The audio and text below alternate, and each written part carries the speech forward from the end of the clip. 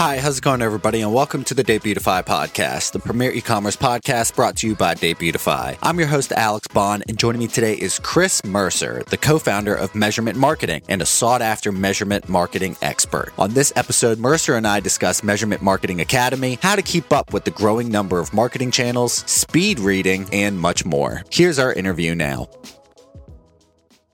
Mercer, welcome to the show. It is a pleasure, Alex. Thanks for having me, man. Yeah, we're amped to have you. So first off, buddy, why don't you tell me just a little bit, or as much as you'd like, about measurementmarketing.io. I love that. Tell us a little or a lot. Our job, my name is obviously Chris Mercer. I'm the co-founder of a company called measurementmarketing.io, as you mentioned. And really, we're there to help agencies, marketers, marketing teams, companies try to figure out that elusive question that I think that was asked like 100 years ago, where they said something like, half my advertising works. I'm just not sure which half, right? And then ever since then, everyone's been trying to figure out how to measure stuff so they can answer that. And that's kind of what we do. So we help marketers that are doing, especially on the digital world, right? E-commerce, all that sort of stuff, that are selling things online to try to figure out what's working, what's not. Should I turn up the money on that Facebook campaign? Should I send more emails? Like those sort of questions. No, that's great, because that covers a lot of what we're going to talk about in terms of especially kind of that omni-channel marketing. So to my knowledge, part of your platform is this academy. That's only one part, but it feels like kind of a foundational part of what measurement marketing does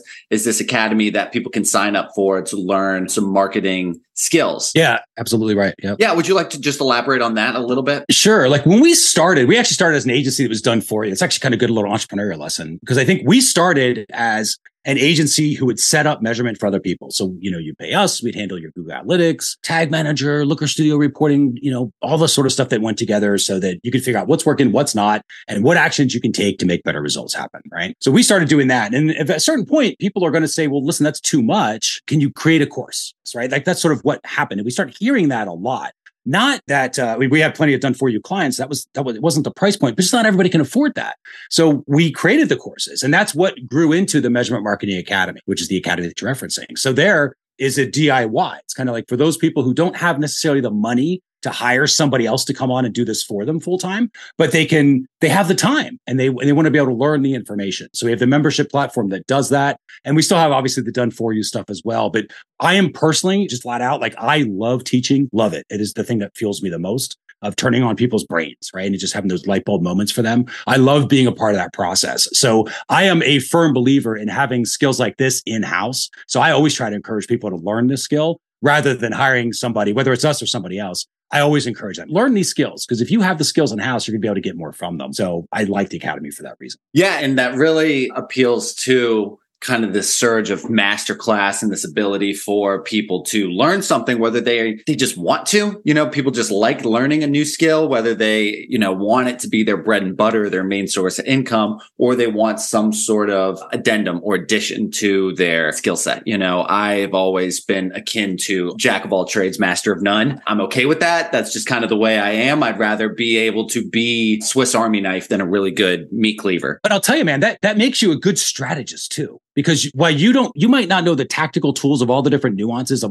what the tools can do, because you know so much about, so let's say so little about so much, you can see a strategy that unites them all. Whereas other people who only specialize in a certain tool, they can't create strategy, right? So I think that's a long-winded way of saying like, there's a place for everybody like that. And I think there's a lot of people who hear that sometimes and say, but I shouldn't be that jack of all trades. I should be the person who's specialized in everything. And it's like, well, maybe if that appeals to you, great. But if it doesn't, the world's a big spot, a big place. We have people can fit in different areas, and it makes you a better strategist, I think, in a lot of ways, because you're not tying yourself up with knowing all the nuances of all these different tools. Well, that's a very positive way of looking at it too. And I like that. Honestly, though, because just to go off on this tangent and walk down this lane with you, I think it's a major asset in terms of being able to learn the skill of adaptability and compatibility. Strategy is a good word for it. You learn other stuff like, communication skills and being able to understand your own flaws, weaknesses, and strengths at the same time. The best thing that you could do, from what I heard, the best thing someone can do in a business and the smartest thing that they can do is surround themselves with people who are smarter than them, And I think there's a lot of value in that. And that kind of leads me to my next question in terms of how to do that. So in your opinion, Mercer, how do you think a company should determine whether they should learn marketing skills themselves and handle that department themselves, or when they should outsource their marketing duties. So you offer both services. How do you determine if a company should do one or the other, or how do they determine that? Yeah, it's a great question. And, specifically like in our case, we handle the measurement. So we don't do like the marketing. We don't do the page builds and the traffic and all of that. But I think the formula is the same. Like the answer is the same, regardless of if you're looking for a vendor for anything, whether it's SEO, graphic design, like whatever the thing is, how do you know, right? So the way that I look at this is, and this is what I literally tell our students and clients when we're on talking to them in the beginning. If they have the time, they have the muscle on their team and that resource, right? Whoever it is, if they have the time, then they just need training. And that's where I would say that's where you invest in training because they have the time, right? And you got the muscle already on your team. And you already have that resource. Then I would invest in training, right? Assuming that there's funds for that because it makes them a better player of the game. You're improving their skills and obviously they have the time. So they're not doing anything anyway. So why not train them so they can get more done, right? So that's the one angle. Now, if let's say you're an individual owner, solopreneur, you threw up a Shopify store and it's what we call the curse of a good offer, but it's like when it works right away is the curse of a good offer because you don't think about measurement when you're making money. In fact, a lot of times people start going, the most poisonous thought, I think it happens in a marketer's brain is when they say, I don't care how it's working as long as it keeps working, right? I don't care as long as we keep making money. That's what they keep thinking. But they very much will care when things break. But the problem is when things break, because you didn't follow with measurement, now you don't know how things are. Now you don't know what to fix, right? So you have this problem. So to avoid that in the beginning, you are busy. You are trying out a lot of stuff and maybe you don't have the time to be a specialist in this, to actually have proper measurement or marketing or graphic design, whatever that thing is that you're trying to hire for. At that point, that's when you say, listen, I can't fulfill this role that our organization needs. Therefore, I need to fulfill it some other way. Sometimes that's going to be with a vendor. Like in our case with measurement, it might be with us as a vendor. Sometimes that's going to be a platform, right? Or software, right? Like AI is fulfilling a lot of those roles right now. People that used to hire copywriters are now using ChatGPT because that kind of helps with a copy cup level, not a true copywriter, won't replace the true copywriter, but the basic copywriters, it kind of replaces a lot of that. So you can look to outsource to either a vendor, to a system, or to somebody else in your team is kind of how we look at it. But that's the short answer, I guess a longer answer. But the short answer to recap it is if you have the muscle on your team and they've got the time, for sure it's training, no matter what. But if you don't have the muscle on your team to fulfill that role, you then have to look at another way to replace that. Again, sometimes it might be software that's coming in. You get some SaaS program that does that. Other times it'll be a vendor, depending upon the skill that you need. No, that's great. And let's say that team does have the time. They decide to sign up for the academy. What is maybe a quick syllabus of some of the topics that are covered in the Measurement Marketing Academy that they would look forward to? Yeah, really good question. I think the thing for us is it relates back to the conversation you and I were having around the jack of all trades thing. That helps you to become naturally good at strategy. And I'm that same way. Like I'm good at a few of these measurement tools, don't get me wrong, but I'm kind of like that guy too. I have a wide variety of interests, but I am very good at strategy. In fact, I'm like that kid on The Sixth Sense where it's like all I see is dead people, right? All I see are systems. Like I see systems everywhere, So when I'm in working with ourselves, our students, or with our clients, when they're coming in, right, they're trying to learn a new skill set. They're coming in with a problem, number one. They're trying to figure out what's working and what's not in their marketing, right? They figure out if they turn up the Facebook spend or turn it back down. They need to buy a program that's going to be able to help them to build muscle. So we built the academy for that. But the academy, I'll say the worst part about the academy is it's got everything you need. But I mean, it's got everything. And that's the problem. Because to your point, now you come in, you're like, where do I get started? Right. And so the way that we handle that is multifold. One, we always start with strategy because we believe strategy should dictate how you use the tools, not the other way around. A lot of people will start using a tool like Google Analytics because it's easy to use. You turn it on, you put code on your pages, it starts lighting up with all those interesting little numbers, and then you jump in trying to use them. But that's actually a huge error because that tool hasn't been set up yet. So it looks like it's working, but it's not. It's not actually set up to tell you a story, which is why it looks like gibberish back there for a lot of people because they haven't learned the proper strategy that dictates how to use that tool. So in the academy, we will always start with strategy first. In fact, I think that is the most important course that we have. It's called the Measurement Marketing Framework. We go through that strategy. Then once you understand the strategy, then it's okay. Let's use these tools. Start off something simple like with Google Analytics, get good at that. Then you add in other tools on top of that as your skills improve, right? You can add those. So that the academy's there as you sort of make that journey up. but it always starts with strategy. I will say, just kind of like a shameless plug for the Academy, something that separates us out apart is I think information is going to be, is commodified. Let's face it, you can find this stuff on YouTube of how to install Google Analytics 4. But what you don't have on YouTube is the support. You can't send somebody a video and say, hey, I'm having a problem with my tech stack and here's what it looks like and here's the issue I'm running into. Reply to your comment. Yeah, exactly right. Exactly right. So we have an entire Ask an Instructor support system that's back there, where the instructors are real live people who do this every day, who are answering those questions in videos and screenshots. So they build relationships with them. But part of that process, there's also a curriculum request back there. So you can send them a video and say, here's what my site is. Here's what I'm trying to do, blah, blah, blah, blah. Here's what my skill set is. Here's what's currently set up. They will actually build your curriculum with the Academy courses so that you can go through it step by step. And then they're right there with you if you have questions. So we put a lot of the effort in the Academy. Yes, the courses are substantial, but that's not what separates us out. I mean, it is the support that separates people out, because I think that's the thing that people are going to run into, right? You're going to watch something on YouTube and you go, well, that's not quite what it looks like anymore, because it happens all the time. It's hard to update, right? In fact, it's impossible to update a YouTube video right now because it all goes back down to zero and nobody wants to update their old YouTube videos. So you're sort of forced to keep old content out there, but that's the idea. So come in with strategy first and keep building support, ask for help. And that is one of the questions that I had for you. And I don't ask every single interviewee this question, but I think there's certain times where it's appropriate, especially in this, and especially since you mention it. How do you stay updated in the Academy with these different marketing channels that can just almost like happen overnight? Twitter had like a complete and total change over the last like 6 months to a year. TikTok, it only took like 2 years. I mean, this stuff can change now, right? This stuff can change very quickly. How do you make sure that you are updating the Academy correctly and promptly enough? Yeah, that's a really great question. So part of the way that, and I'm a big believer in building systems. I talk about strategy, right? And I'm a big systems guy. I like building a system that automatically, or better than average chance, let's say, will produce the result you want to produce just by you going through the activities of the system. So for example, we want to stay up with what's new, right? We stay up to date with the new stuff.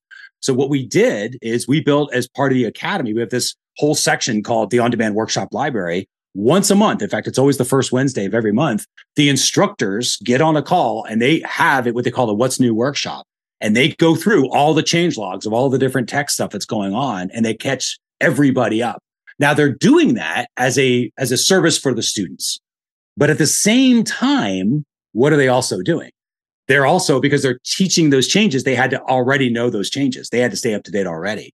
So what we did, just as a, again, it's like a benefit, because it's like one swing at bat and you get 2 base hits, is the idea is that the instructors have to stay up to date. But if I just said, hey, stay up to date, what are the odds of that? But if I say, listen, you're going to produce a workshop every month that's going to be for the students, where you're going to tell them all the newest stuff, they have to stay up to date in order to do that. So I don't have to ask them to stay up to date anymore. They naturally stay up to date because we're teaching it all the time. And one of those things we teach is, here's the latest stuff over the last 9 or 30 days, And that process is collaborative. So one person's bringing 100%. Something up that another didn't know, vice versa. And then that same exact process can happen with students. Honestly, I can imagine there's probably students who are even more up to date than in certain areas than some of the instructors of, hey, I heard or read this thing 12 hours ago, Yeah, that's so true. In fact, that happens. There's something for this exact reason. Again, I build a product not just to help our students, but to help us, right? To your point too. But we have a thing called the Measurement Mastermind, which is like weekly group coaching, right? That happens every Wednesday. That little group gets on there. So every week we start that with, here's what's changed over the last week. So that instructor who's going through and running those calls, they're definitely staying up to date because they're doing it each week. Other instructors are doing it once a month, but they're all communicating with each other so they know what's coming up. And to your point, on that Measurement Mastermind call, sometimes we're not the best people in the room to answer certain questions, because at a certain point, you can't just keep up with every single tech stack that exists in mankind. It's impossible. There's like 45 new AI platforms that probably came out in the last hour of this podcast, right? So it's like, there's always new stuff coming out. So you rely on the community, on the peers, on the other people that are in the room. And so we'll have other students answer questions from other students, sometimes because they're better at it, right? Or it happens to relate maybe more to like technical SEO or something like that. And we're not SEO people, but some of our students are. They have agencies that do that. So they're better able to answer that. So I think that's where that happens. But that's why I like building a system that automatically produces that result, because 2 things. One, it's the system doing it. So as long as we keep teaching stuff, everyone keeps getting that result. And then everyone stays future-proof, right? Because that's the hard part, is to your point, staying up to date. It's so hard to stay up to date on anything in the digital marketing world because it changes so fast. I mean, you mentioned all these social media platforms. Remember Clubhouse? That was a big thing for like a minute and a half. And then everybody put in infrastructure for that was a waste of time. So it's like, where do you bet? Where do you put your chips on the table? And that's where it's like, no one knows. So we're all sort of going through this journey, in our own little like D&D adventure together through this world of marketing. And you got to just roll the dice and see what happens, honestly. 100%. Yeah, 100%. And there's something very interesting I see, at least in how, measurement marketing is sold, is that it's for all different types of people. And you even mentioned that different students have different skill sets. Some are really good about SEO. Some are really, really knowledgeable on social media. Some are just about to start a business. Some have been in e-commerce for years, maybe even decades. So I'm curious how you tailor the academy to both newer entrepreneurs and seasoned veterans who might be looking for a leg up. Is that just merely trying to meet people where they're at, or what does that kind of look like? Yeah, it's a combination. Another good question. So always start with strategy, because that is the common language that ties all the tools together, right? So everybody has to go through the strategy. If you're not using that strategy, you're going to misuse the tools, right? Because again, strategy should dictate your tools. So once everybody goes through the strategy, then to your point, some are more on the technical, maybe implementation side, because that's their role in the company. So they will have to learn how to set up, let's say, Google Analytics 4, and then maybe the basics of using Google Analytics 4. But maybe somebody else in that organization, their particular role, maybe they're the strategy side of things. So do they really need to learn how to set up Google Analytics 4? Probably not. But they do need to understand that it has to be set up, right? They need to know that that's a thing. And so that's where the strategy courses that talk about how to use Google Analytics 4, it'll mention that. Hey, make sure it's been set up. If that's not you, make sure somebody in your company did do that. But you as a strategist should now do that. Because if the strategist doesn't know what the tools are capable of, they won't know to ask, right? And if the implementer doesn't know the strategy, even though if the tool can do something, they won't know to do it. And so that's why you need those two sides connected. Sometimes that's the same person, right? Especially in the beginning, if you're a freelancer, you're going to do the strategy and maybe just Google Analytics 4, but you don't have time for tag manager and everything else. Fine. You don't need to. The courses are lifetime. So come back to it when you need them and you can grow it. You can take those skills later, But I believe, especially in the strategy course, which is the best course I would ever give to tell anybody to take. If I had to choose one, it's that one. It's the framework course. Because the first thing, it'll teach you the strategy, but it also teaches you the levels. And the first level to learn how to use that strategy is to keep things simple. We call it getting out of the cave. And you have to learn that skill of simplicity, because as marketers, it's really easy to complicate things. I mean, look at somebody's WordPress site. They're like, oh, we're on WordPress. And I'm like, well, you're kind of on WordPress, but there's also unbound lead pages, click funnels, deadline funnels, and a Shopify store embedded in all of that mess. So no, you're not just a WordPress site, right? The tech source that can get really complicated. That makes it really hard to measure. To keep things simple, it makes it easier to measure, So in the strategy course, we teach that skill set as well. Because that was your first foray, right? I mean, WordPress is your forte, if I recall correctly, right? That was the first company that kind of led to this. That was the origin story of before. Yeah, I mentioned we were done for you agencies, which was true. But before that, the way we got into being done for you was WordPress. I was teaching WordPress training on a membership site, kind of like we do with measurement now. But I was teaching WordPress, and that led to people saying, hey, this is great, but could you just build my WordPress site? So I'm a freelancer at that point. I'm a single person, right? Doing my own thing, just get these cool courses, a company of one, going, okay, well, let's figure this out. So I learned how to do outsourcing and buy some outsourcing courses. And we built a little mini company. All of a sudden, we were building WordPress sites. So what our thinking was, okay, well, let's differentiate ourselves. So we'll build you the WordPress site and we will optimize it. So, because that was new back, believe it or not, this is in the early, 2010, 2008, something like that. In the US, conversion rate optimization hadn't really hit its stride yet, but it was in Europe everywhere. And I think it's mostly because the US was so big that Europe ran out of traffic faster. So they had to optimize it faster. And we just had 300 million people to get through. So it took us a while, to be like, okay, now we got to optimize. But we started optimizing. Well, in order to optimize, you've got to measure. And this is where the difference was for us. And this is a little bit of luck for sure. Like, I think when you look back at anyone's story, don't believe them if they say it's all skill, because it's not. There's a substantial amount of luck to every journey. But in my case, my background was sales management throughout history of work. It's always been sales management. So I think of things of measuring a salesperson through the pipeline. And I'm always used to doing that. I think very pipeline oriented, right? How many phone calls you have to dial in order to get so many people on the phone, in order to get so many appointments set, in order to make so many pitches, that sort of thing, and measuring that stuff out. So when we came into that conversion rate optimization and we were starting to set up Google Analytics for people, I set it up like a sales manager would, not like a marketer would. And that was the difference. When I set it up like that, it made more sense to people.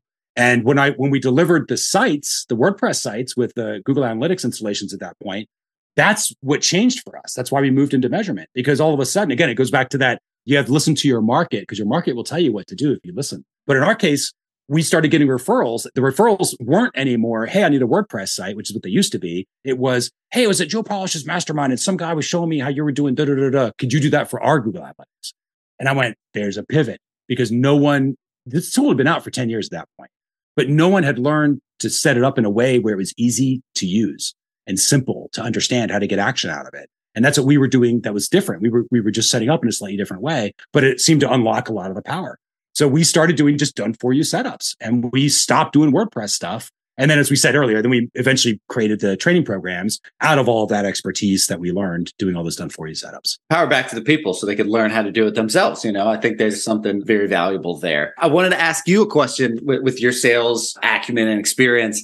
I have a really good friend who's one of the best salesmen that I've ever met. He's from the farming community, and he's asserted that sales and the value and the quality of a salesman is extremely difficult to quantify, because it is not totally about the close or the sale. It is on paper, but a lot of times you could look on paper at a salesman who isn't closing anything, and he could be more valuable than the one who seems like he's closing all this stuff, because the other one's fostering and creating these long-term relationships that then create these massive sales down the road. So you could have a salesman who for 6 months hasn't closed a single sale, but is out there creating and managing all these wonderful relationships. Is that accurate? Is that your experience? Am I maybe oversimplifying it? I'd love to hear your opinion on that. Yeah, it's a great question. And I think the answer is it can be like that, because, and this goes back to that marketers ask all the time about attribution, because they're chasing that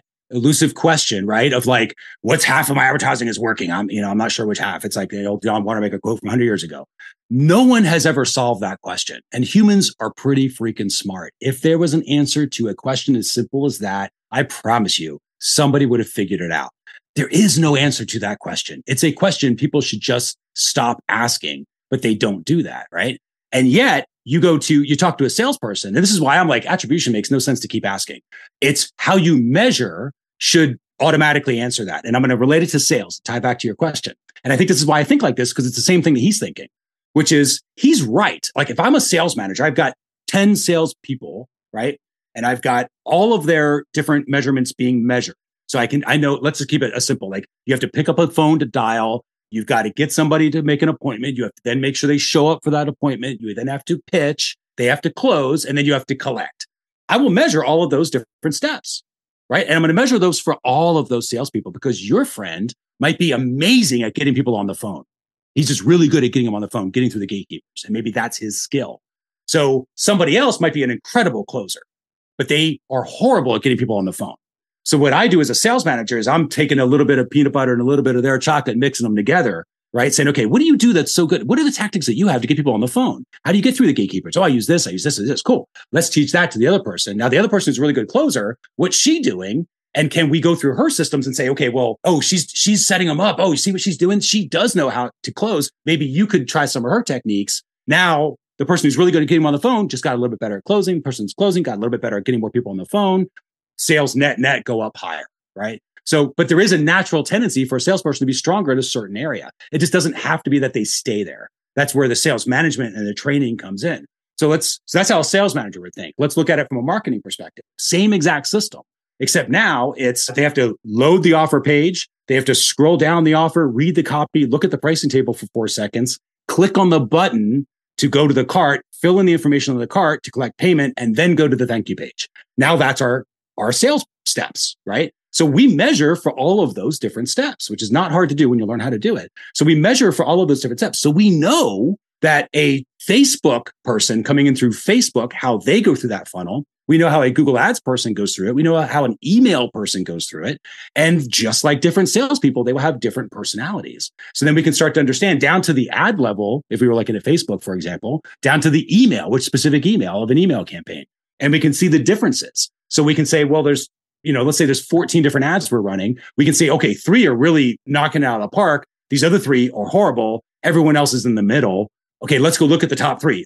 look at those and see what are they doing that's very specific that we can teach maybe the bottom to help level that up so that the whole team starts doing it. And the same thing with emails. I got a 7 email series and an autoresponder series. What this third and fourth email are really doing a good job. The other one's not so much. Okay, let's see what the third and fourth one looks like. And maybe that's what we can take to addressing, maybe give some of that power to the other two. And sometimes when you do that, when measurement is sort of what's causing you to ask those questions, you more easily see those challenges. You see those problems. And when you see the problem, you almost can't help but see the solution right next to it. But it's a matter of some people just don't realize that that's a problem they see. They start asking questions about multi-touch attribution and, on the channel. And well, I'm doing paid media and I'm doing ads and I'm doing a newspaper ad. I don't know what's causing the deal. It's like because of how you're measuring it. You're never going to know that. But when you measure it properly, you stop asking that question because you already know the answer. You know how things work. So that's sort of how we think about it. And one of those things that I don't want to say missed or skipped over, but there's another factor in there that is even more attentive or important nowadays than was, we'll say 15 years ago. And that's comparison, the ability to look at someone's offer and then immediately open a new tab and compare it to someone else. Where does that kind of come in that process? Is that a continual thing? Is that something that you account for? Is that something that can be measured? I mean, how much does that play as a factor? Yeah, great question. It's built into the measurement strategy for us. So we call it forecasting, right? We call it forecasting, but the idea is exactly that. You're basically saying instead of like, what happened to all the money we spent on paid ads last week, right? And which is what most marketers are asking. What happened last week to all that money we spent? What we do is we say, what's going to happen to the money we're going to spend next week? And then we have a forecast of how the marketing is supposed to happen, how the things are supposed to work, down to the percentages, right? So I can tell you, for example, like of everybody that loads the page, I know about 90% should stick around 10 seconds. If it's lower than that, I have a problem. If it's higher than that, I probably, I might not have a problem, but it's probably not going to be much higher than that. You sort of have some attrition. So it's about 90%. Of those, about 50 to 60 will, if it's a long form copy, are going to scroll down to the middle and really start investigating and showing interest in that copy messaging. And then of those, by the time it's all said and done, let's say 8 to 12% make it to the cart. So I start to see sort of a breakdown of how the pipeline is supposed to be working on that page. And I'm measuring against that forecast, right? So that's kind of the idea. And then what we're doing is if we have 3 or 4 different offers that are all being measured that way, they all have their forecasts. But one of them is doing really well and it's hitting its forecast. Maybe the other one's not. That is where you can do your back-to-back comparison and say, well, listen, they're both getting Facebook traffic. Why is one doing better than the other? And you're like, well, let's run. Oh, maybe one's using words that, and I've seen this a lot with our copywriter. We've done this as an experiment with a copywriter, which has worked out great. Which is when they write very complicated words because they're writing, right? It's like writing feels like formal. And so they accidentally write these words. So what we did is we noticed this. It was one of these comparison things. We noticed there was a much simpler copy. And we did this at the ad level. One of these ads had very simple copy. The other ad had more complicated syllables, right? It was like longer words for the same thing. They were just bigger words. So what I did is I started having him read the copy out loud as opposed to writing it. So he would write it, but then he would read it. As he was reading it, he would hear now the complicated word and go like, wait, I'm never going to say that word in real life. So he would simplify the copy. That technique came from measurement because we saw that comparison and went, oh, okay, well, simple sells, right? That's a cliche, but it's true. So it's like, how do we make it simpler? Let's come up with a tactic to help our copywriting team make simpler copy that's more likely to sell and move the needle. And that's just one example of how we did that. To your point, using that comparisons, but it's because we had the initial idea first of how it was supposed to work. Exactly. That forecast, that projection. I read that the best copy, it should be written at like a 5th grade reading level or something. I think like even that. 3rd grade nowadays. But yeah, exactly right. Get it something that a kid can understand. Yeah. Because you want to be valuable and kind of prestige, I think is the word that kind of gets thrown around, at least in TV circles. Yeah, no, I think you're really touching on something very important. Now, you offer this academy and all these tools. I think I read for about a $20,000 value at like really a $2,000 price tag, something to that effect. But you also offer a free membership toolbox. Right? Can you kind of expound on that a little bit? Yeah. So the toolbox itself, it is that strategy course. So no matter what, even if you're not interested in buying the academy, it doesn't matter. Get that strategy course because that's going to help you. So that's what the toolbox is. It'll cover the measurement marketing framework. Give or take, it's about 3.5 hours. It's a substantial course. All of our courses are like that. Some of them are larger, but that one's about 3.5 hours. It's going to take some time to go through, but it will be so worth it because it's going to help you think about measurement in a completely different way. So you have that course, but the reason we call it the toolbox is because we also unlock the members toolbox for those, for even the free members as well. So it's got a bunch of proprietary tools that we've built for our members and other tools that we use back there and recommend. Right now it's about 40 different tools, but there's ones back to like traffic tracking toolkit for how to track your traffic. There's one for building dashboards and how to make a, really good dashboard template. There's one for if you do a lot of split test optimizing or conversion rate optimization, a way to sort of measure and track all of that. There's all sorts of stuff based on different tools for how to set up anything from a beginner's guide on setting up Google Analytics 4 to using BigQuery for companies that are moving into creating data lakes and warehouses and all the other fun stuff that a lot of marketers have no idea is coming their way in a few short years. So we're trying to keep things ahead. We wanted to make a resource that everybody could kind of, essentially buy once to get access to the courses and then continue to purchase if they want access to all of the support and the personal contact. But even if they didn't keep that, they at least have these resources that we're constantly improving, as best we can, given the nature of how fast things change. Because sometimes it does feel like an uphill battle, but that's what we do the toolbox membership for. And honestly, it obviously from a marketing standpoint gives somebody a way in to the academy so they can see what's back there with just having access to certain parts. But there are very, very valuable parts. So that's where I would. Yeah. And once these businesses implement these tools and operations strategies and they work, then they'll see that it probably behooves to pay for even better and more, That's the idea, right? You get an appetizer, you start realizing, oh, it's a pretty good restaurant. Maybe I want to go ahead and get a meal too, So that is part of absolutely right. I got a little looser questions for you here now. During my research, Mercer, I noticed that you had an FAQ section like every website does. But what I found very interesting was a question that asked, how do I get my boss to approve this academy as an expense, right? And I didn't think of that question, but it made a lot of sense. And it was one of the only times I'd seen that on a similar service, like an academy or a class. That either way, the response to the question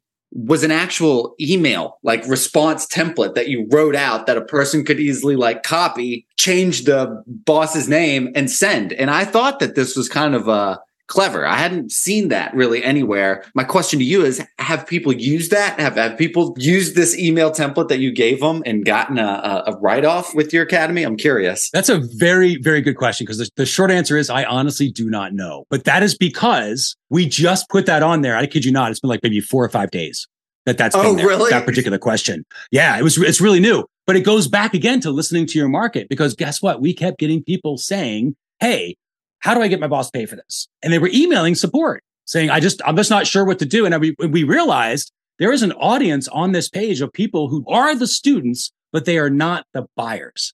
And opposite, they are the buyers, but they're not the students. So if I'm communicating to a buyer, I got to sell them in one way. If I'm communicating to a student, I got to communicate in a different way, right? So the student needs to hear about all the different courses they're going to learn. The buyer just wants to know that they're going to be taken care of. The students can be taken care of. They don't really care about all the details because they don't care. They're just trying to buy it.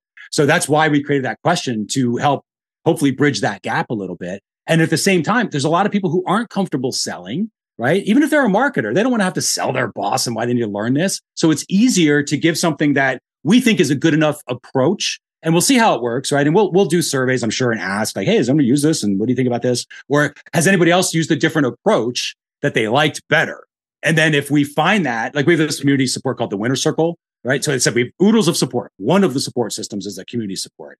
So back there is where the community is. So if we find somebody else that's saying, hey, here's how I get my boss to pay for stuff, we'll take some of that and then move it into that FAQ question, so that the community helps build the community essentially. But that's why that exists, because we got those questions sent into support. We're like, well, if they're taking the time to email us, there's probably somebody who didn't take, but it had that question, right? So let's put it on the FAQs because it does make sense. And we're not the only ones that can claim, that question. I've seen it in other places, especially on companies that are going more B2B, where they're advertising to a larger organization. And it's like, a team member typically doesn't control the credit card, but like the CFO does, right? Or their manager does. And that's who they're trying to get the bonus or get the budget approved from.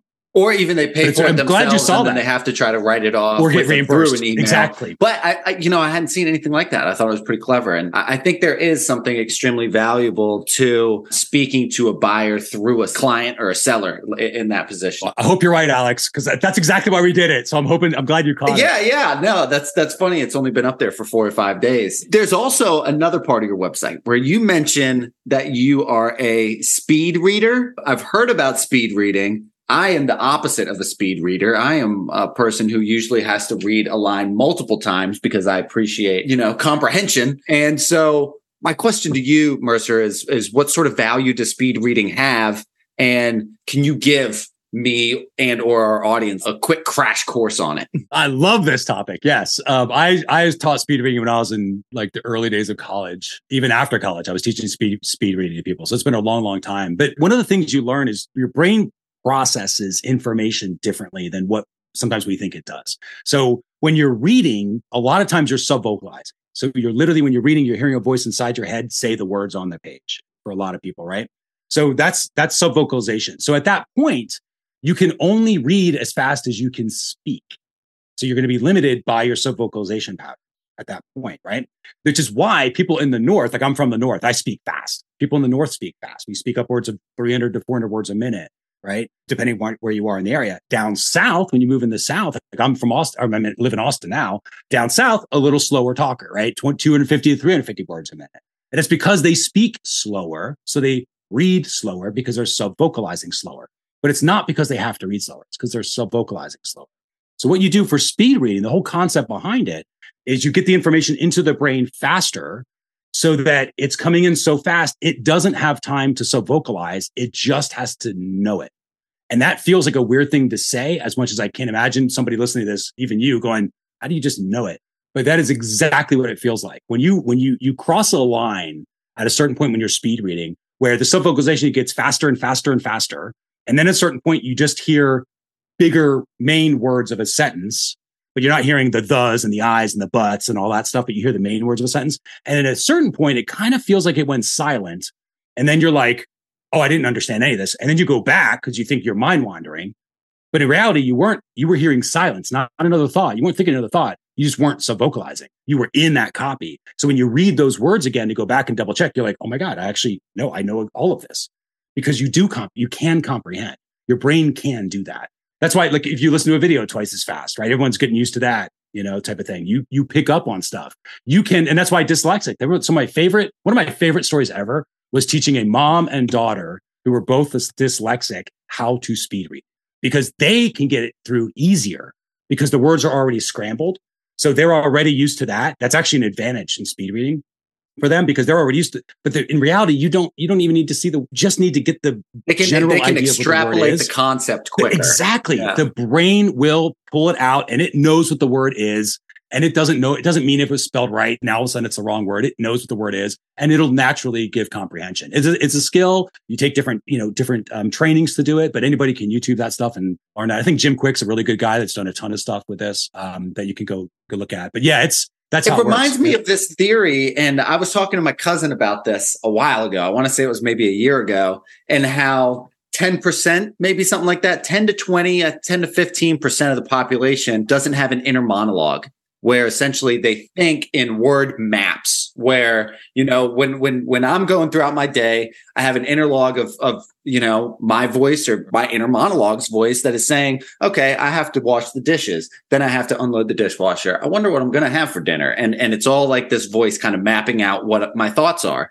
But about 10% of the population thinks in these maps and concepts that are kind of just like, thing or this thing. And what you're explaining to speed, to my knowledge, and what I'm hearing you say, Mercer, is that the concept of speed reading is turning your inner monologue into that other style of kind of like word bubble clouds of these concepts that you're kind of taking the sentence and putting it into these boxes a little bit, and I can imagine that you may have changed your entire way of thinking upon learning how to speed read. Well, because you can get access to more information faster, right? Like I think at my peak, I was doing a little over 2,000 words a minute, which certainly isn't the fastest that I've ever been or that others have been, right? So, yeah. But it's fast. Yeah. Like even 1,000 words a minute is fast, which is probably close to what I'm at now. But that's only because I haven't practiced in forever, right? So, and now I listen to audiobooks all the time. So it's like, so now it's like in a weird way, I'm listening to audio when I read, it's an audiobook, and I'm listening to it at 3 times the speed though.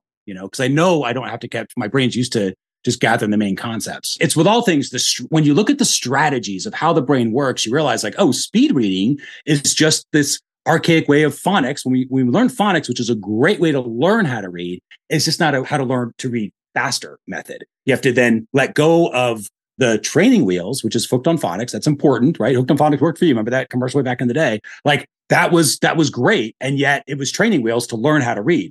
But once you learn how to read, you don't just keep using the same training wheels. You get a better bike. Now that you know how to read, you switch your tool. So that tool now could be speed reading. You learn in a different way.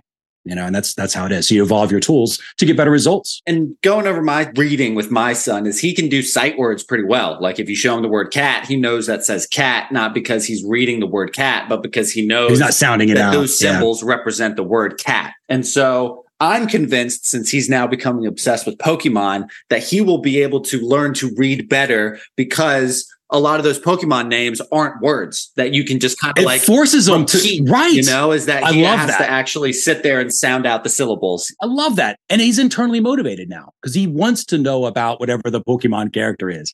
I love that. That's exactly right. And what a great way to teach too. Versus just kind of holding one up and saying like, what's his name? It's kind of like, I'll tell you one time, and he's got a great memory. So I got to probably stop doing that too, but I have to look at each letter and figure it out a little bit because it's so unconventional. I think he can read because he knows what the words look like. I don't know. That was just kind of like modern day hooked on phonics a little bit to me. It is. It's exactly right. But it ties into his inner motivation. Yeah. It's like, oh, now I have to learn to do this because I'm at a level where this is necessary for me to learn as a tool. Because otherwise I can't play Pokemon. Yeah. I can always look at cat pictures and that's it. And that's awesome. I love that. It is. What a great way to be able to tie into like a real world skill into something that is naturally wants to move them forward. Like I think one of the worst things that I had happen to me, and it wasn't horrible, but just like in school when I'm like taking algebra 2 or something. And I remember talking to the math teacher being like, this is me of all people. I teach numbers now for a living. It's kind of funny, right? I talk about irony, but I was going to him going, I don't get this math stuff. Like, this is ridiculous. We don't need this.